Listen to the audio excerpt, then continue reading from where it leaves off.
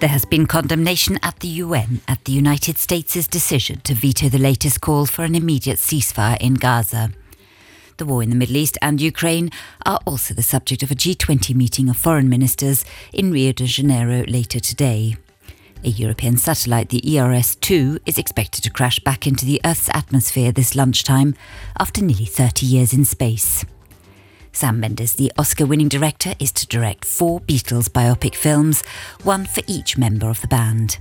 In national news, details on the planned works on the A31 motorway between Metz and Luxembourg were presented at a press conference yesterday.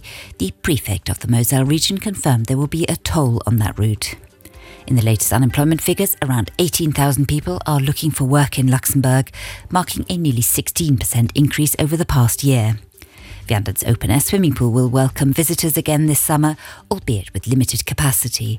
And the Alzette River near Chifflange has been struck by pollution for the 3rd time within a month.